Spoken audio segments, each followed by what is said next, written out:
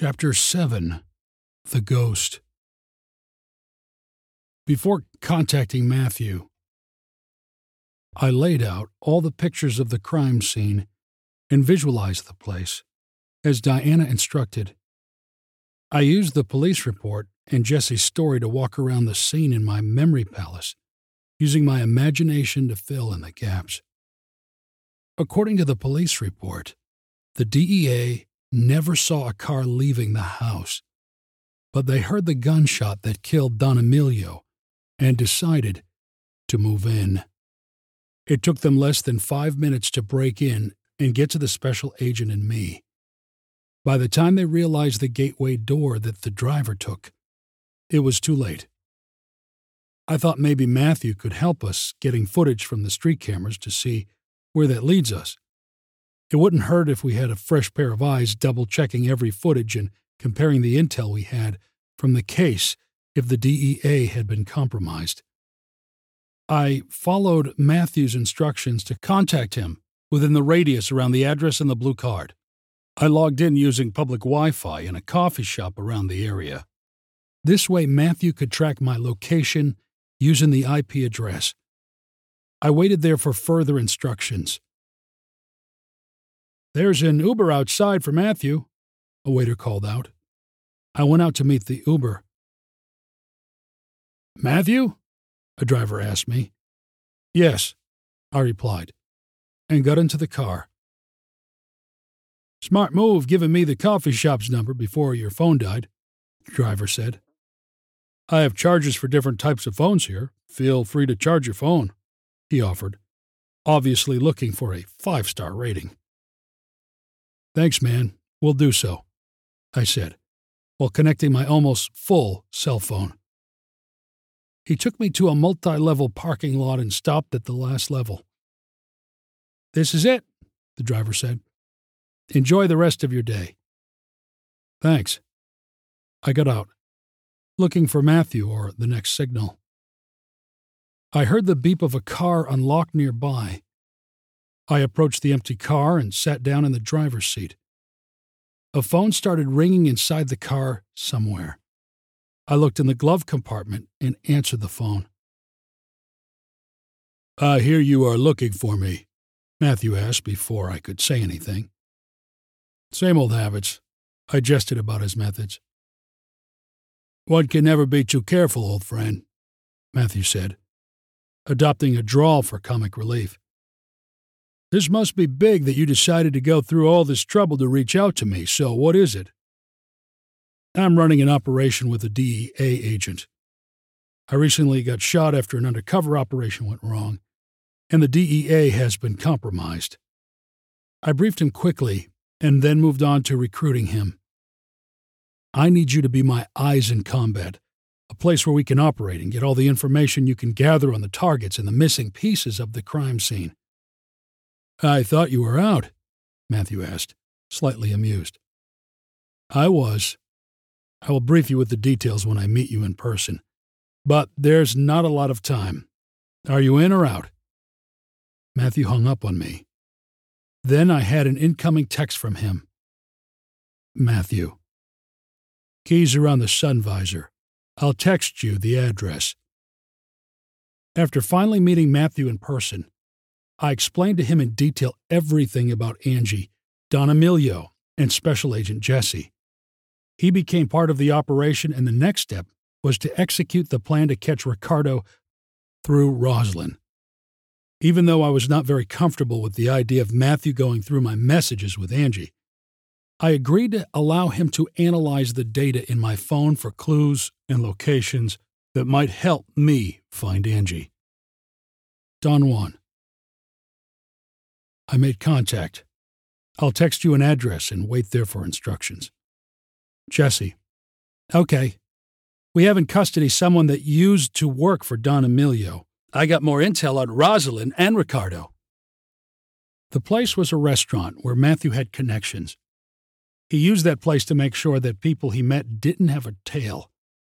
A waitress would serve the target some water and leave a note saying, "Drink the water and go to the restroom in the back." Once in the back, the waitress would take the target to the back alley, where Matthew would pick them up. "Special Agent Jesse, this is Matthew," I said, when she got into the car. "Welcome to the crew," Jesse said, turning to face Matthew.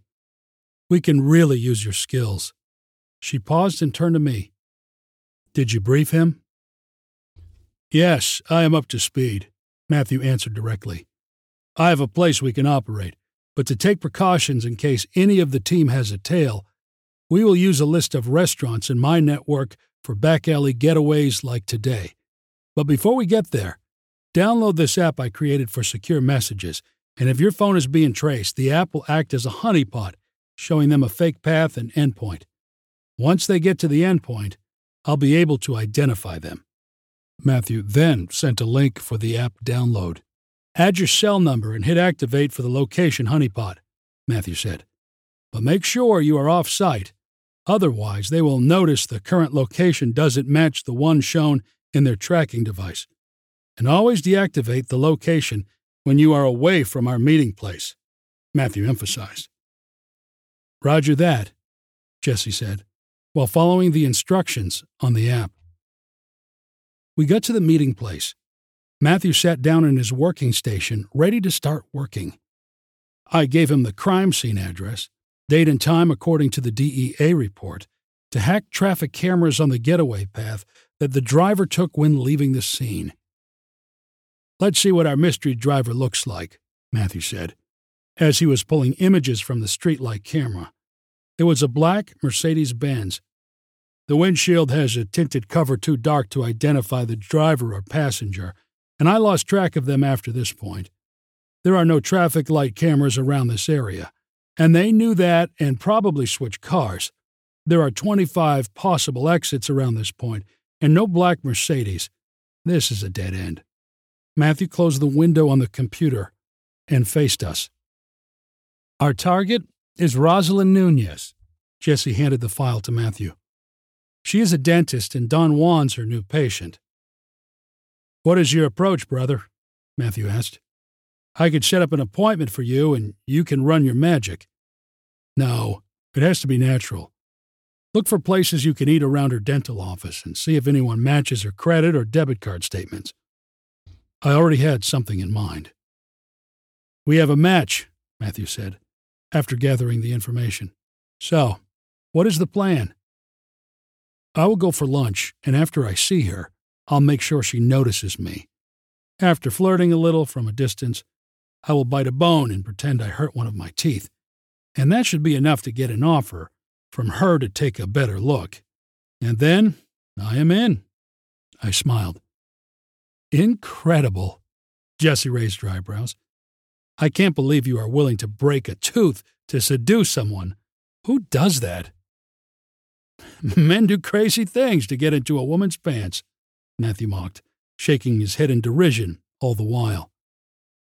"After you get her number, Matthew will send this picture of Ricardo in a text," Jesse instructed, and gave Matthew a USB drive with Ricardo making out with another woman at a private party. "Make it seem it's from a jealous lover and pick a fight." This was going to be the icing on the cake. An alert went off. Matthew rushed to check on one of his monitors. "I have a hit on the location honeypot." Matthew pulled the cameras on the screen. "Do you recognize this guy?" he asked Jesse. "That son of a bitch!" Jesse went red in anger. "His name is Eric. I have to deal with him," she said, sounding like she was going to do something very rash. "We don't know who else is involved," Matthew advised. "It is better if he doesn't know anything until we find out more, and meanwhile, we can use him without him even knowing." "When I get my hands on him," Jesse began through gritted teeth, knowing that Matthew was right. She stewed like that for some minutes before finally calming down. "All right. I won't do anything stupid to compromise the mission." Matthew got back to business. "I took a look at your phone data, and her nickname popped out to me. Her association with the Angel of Hope reminds me of something I read once in a cemetery, but I need to do more digging.